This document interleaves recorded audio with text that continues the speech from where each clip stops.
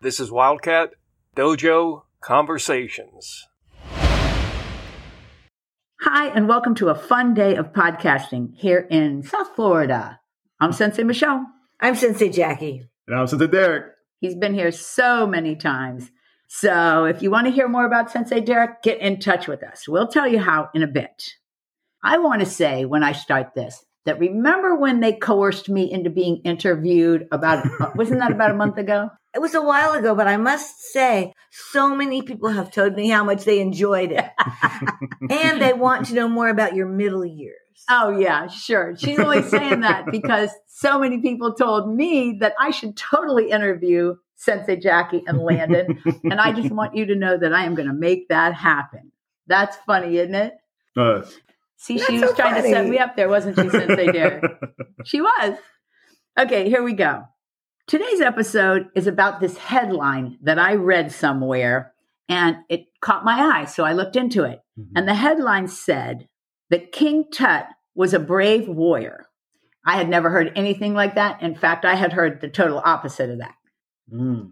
That's what I had heard too, but, you can always find something on every side of a story. And the only thing I really knew about King Tut was the parody by Steve Martin, which we have been talking about all morning. That's right, which I watched from 1978 on YouTube. Thank you, YouTube, for having all of these things there for my enjoyment. Just as a clarification, she watched it today. We both watched it in the 70s. We can't lie and say we didn't, but nevertheless, she watched it this morning and I did not. So you give us the lowdown. It was still funny, wasn't it? It was still funny. The dancers were still funny. The lyrics to his song were great. And it was just the perfect inspiration for our podcast. You know how sometimes things don't travel well over time? Yes. I think this one did. I do too. But maybe because it wasn't about current events. Ah, that's a good idea. Also, in the video, what did he call his band or his dancers? His dancers, his backup group, the Toot Uncommons.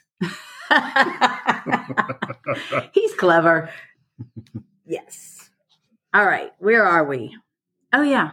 We're only just beginning and I've already lost the thread. This is not a good sign, is it? Who's going to start me out about King Tut himself? I think I am. Because I think everyone knows that King Tut died young. But just in case you didn't remember, he was around 18 or 19 when he died. And that happened in 1324 BCE. Which, if you're a new listener, means before the Common Era and used to be called BC. And I got to wondering, so I looked up how long they've been using BCE to designate time. And although I know this is a little off topic, this is pretty interesting. In that case, go for it.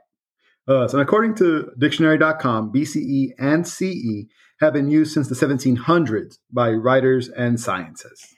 I never knew it went back that far. I really didn't know it had gone back that far. That's freaking me out. And one more thing to add to that, some writers use the term vulgar era instead of before the Common Era or BCE. But before everyone gets reactionary or, misconstrued. Yeah, I like that. At the time, vulgar just meant ordinary or common. Okay, let me just say this. Words do change meaning over decades. Over time, yes. Yes, and that's just one of those things that you don't realize because if you're in it when it's happening, you don't realize they've changed. Us. You know what? Listeners could send us words that meant one thing and mean another thing now. I see a bunch of examples of that when I look at old comics or even I think maybe Sensei Ben who reads it. They have different vernacular, different meanings between certain words, then especially, and now. Also, before we push on, I know a wonderful little lady named Remy, and she taught me that the word gruel now means great and cool mixed together. I had no idea. I thought gruel was something you ate like porridge. But this one is spelled Grool. Oh, okay. So that fixes everything because, you visually see it whenever someone says it. Yes. Someone goes up to you and says, "You're gruel," and you're thinking, what? Better than drool. And she's maybe 11? Oh, okay. So this is way before my time. Oh, yeah, way definitely. before you, Sensei. Oh my gosh, we have to get back on track again? I think so. We're only 2 minutes in here. Getting lost in the desert already. Yes. So let's get back to the warrior aspect of things. We're going to call him King Tut because really, why aren't we? But his real name was Tutankhamun. Right. And he had the coolest tomb ever found. It was full of jewels and treasures that were sent to the afterlife with him. Us. Is my memory correct, Sensei Jackie? And we actually took my nephews to see a King Tut exhibit, or did that not happen? You know, I'm not sure. We saw an exhibit. I saw King Tut in New York at the Metropolitan Museum of Art. They had nice. A mock-up of his tomb and everything. But I'm not sure if we took Sensei Randy there or not. And Sensei Jay and I had a layover in Vegas, which that's a whole story for another day, isn't it? Yes. And we went to the hotel that's a pyramid. Oh, okay. Luxor? Oh, good one. And they had that. They had a mock-up of artifacts, but not any real ones. Not like you saw in New York. They mocked up his tomb and other things. Ooh. It was a fun 3 hours. It's a much better way to spend a layoff. Oh, A layover? That's Not a lay. You don't go to Vegas if you've been laid off. Let's just say that right now. I mean, hopefully the jackpot wasn't one of his relics or something. That would be funny. Holy cow, can we please get back to, was he or was he not a warrior? Because that was the subject.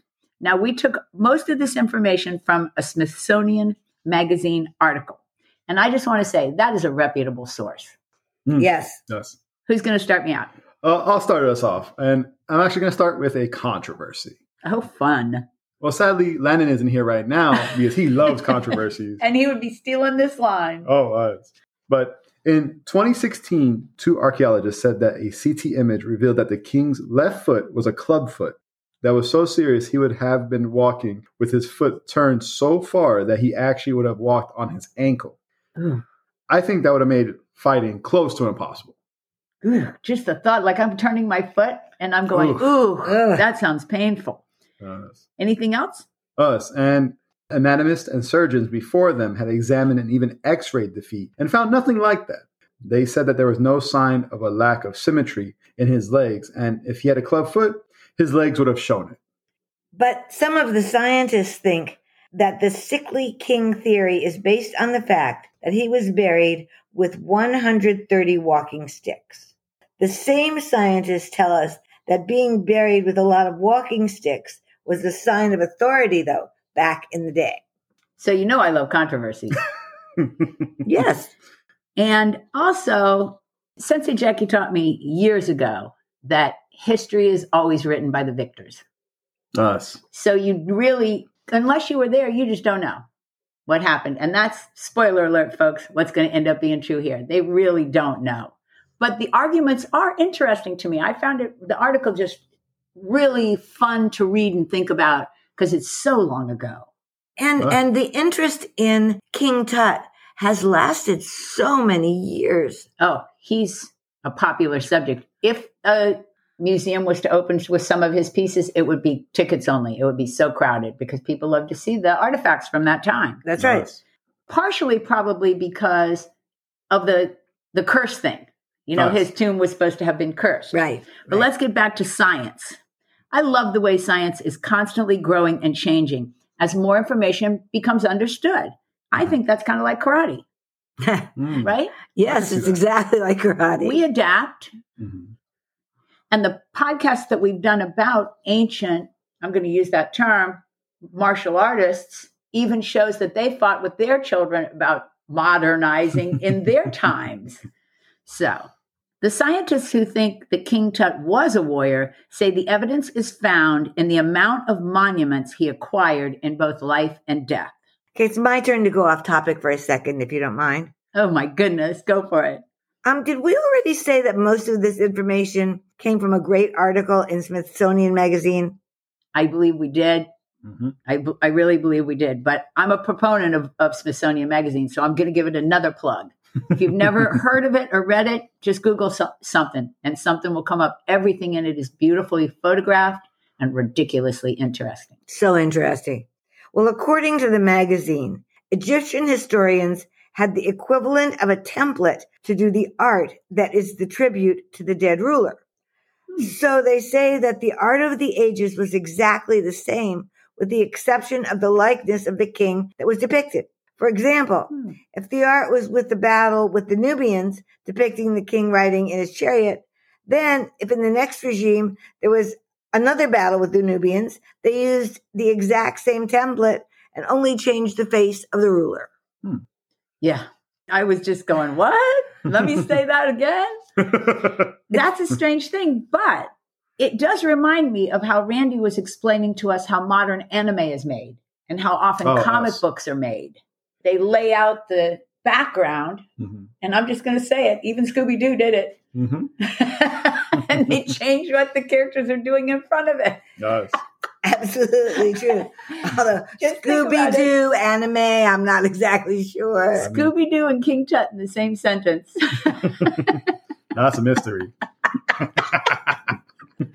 So that would make the Smithsonian people those darn kids. Okay. So the big point that we were supposed to take away before all that is that if Egyptian artists at the time had a block with the etching of King Tut in the chariot, you could put it with the other blocks to depict what it meant. Have I got it right? That's exactly what the article said happened. There is an Egyptologist named Ray Johnson, and he put together the majority of the research in that particular article. Oh, that's interesting.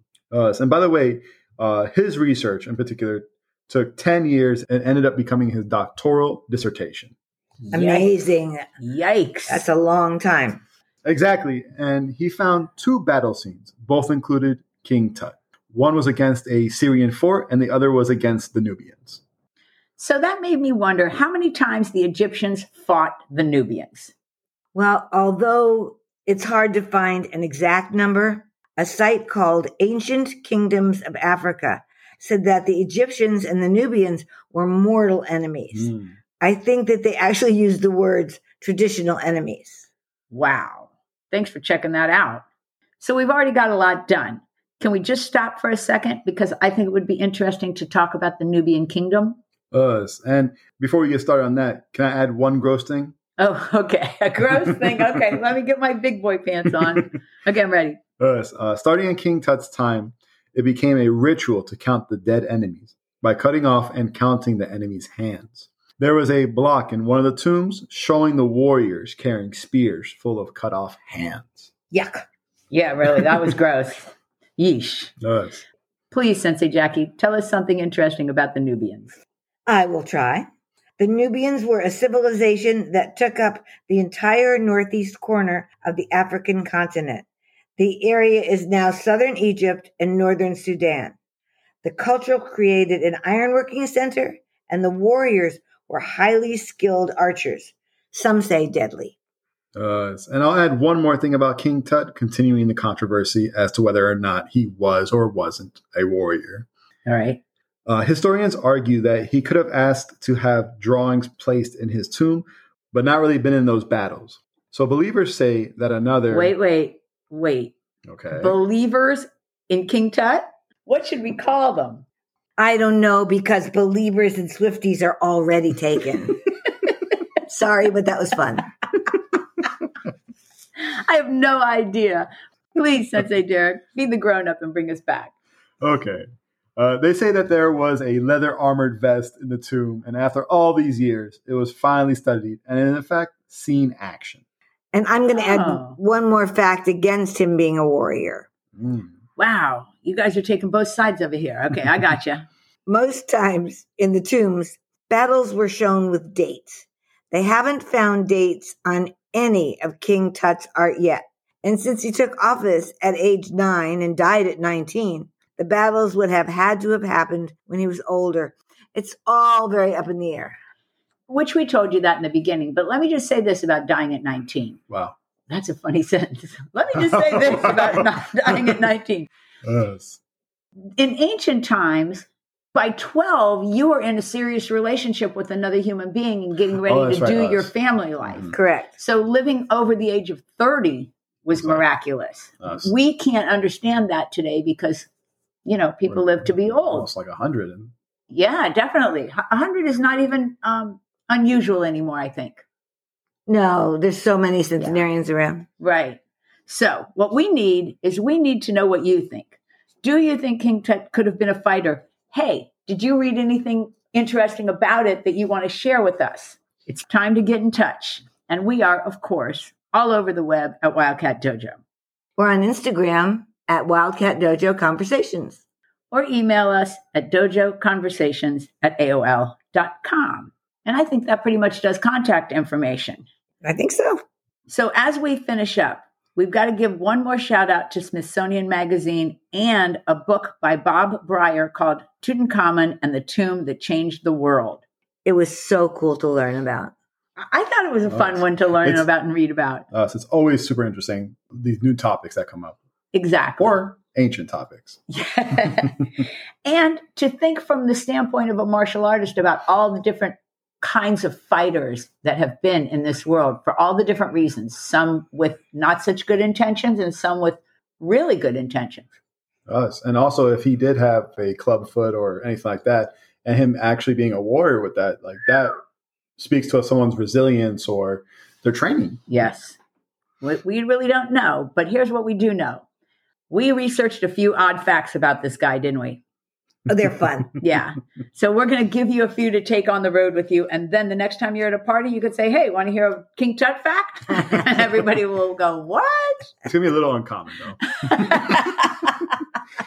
I'll actually start us off. Like all major rock stars, he had changed his name. He was born Tutankhamun, which means living image of Aten. Aten was the sun god. When he became king, he changed his name to Tutankhamun, and that means living image of Amun, the king of the gods. I think he upped the status a little bit. I'm saying. I think that's really funny, and this goes on to show his strong ego. He was buried with 5,000 priceless treasures, and to add on to that, he was buried with hundreds of pairs of shoes. I'm going to go back for just a second and talk about how he upped his status and about how that's kind of like a lot of people in the modern world. Rock stars for sure change their names all the time. Yes. And pop stars, everybody like that. And also the shoe thing. What in the world? Right? I think that's the argument for the fact that he didn't have a club foot. I know it sounds like I'm making a joke, but I'm not. I'm just saying, I think that was an argument for the fact that he could move around. So I don't know. Why didn't they make that argument in the notes of the article? But I have an interesting, if not funny, way to finish this up. According to the History Hit website, no one knows how he died, which is weird. Yes. But I do think that there is a thing where they don't undo the mummies. Oh, okay. Right. They don't unwrap them. Yes. Yeah. And so everything is done with x-rays and scans. That makes sense. But he was the last one of his bloodline because even though he had 2 daughters, which proves my earlier point about how your life happens when you're much younger, both of his daughters died. Aw. It's kind of a downer way to end this, Sensei. I don't know why I'm laughing because it is kind of a downer. So I will totally take responsibility for ruining the ending. And therefore, I will say, hey, go back to the beginning, remember the King Tut song, and play it. You'll laugh again. Oh, yes. If you are not familiar with Steve Martin, you really need to get in touch with his comedy. I think he's a funny guy. I do too, and it's sad that that is who I always think of when I hear King Tut's name. Okay, we have a little end of show work to do here as usual, guys. So please stay tuned with us here and listen to first that we now have a click located about 3/4 of the way down in my show notes. And in those notes, you can support us. Every dollar helps. So if you have a couple extra dollars and a couple extra minutes, please scroll down and click. Also, we still have our beautiful sponsor, Honor Athletics, of course. Hey, Derek, after listening to so many episodes and being on so many episodes, do you remember how they get in touch? They could either contact Cynthia. I don't remember the number, though. Okay, but do you remember the web? honorathletics.com. Exactly. So you can scroll down and click her link, or you can reach her at 770-945-5150. And this was just as funny and silly and still fighting like as I expected it to be. Definitely. Because King Tut, although he was a historical character, was almost mythical in the way that we remember him. So he kind of crosses the line there. And don't you think it's weird that they mentioned all the things that he was buried with, but they didn't mention a lot of weapons? Maybe they didn't bury people with weapons. I think they did. I'm not saying that they didn't. I'm just saying it wasn't mentioned in the sources that we looked at. Well, they mentioned walking sticks. Maybe he was a practitioner. And he could turn those into bows. That could be. Hard to say. At least we didn't get buried in the details. And that's what I love having you on. Thank you for doing this. I'm always glad to be a part of the show. It was great, and we will see you next week. You know I'm signing us out, guys. See you soon. Thanks for being here. Hope you join us again next week on Wildcat Dojo Conversations.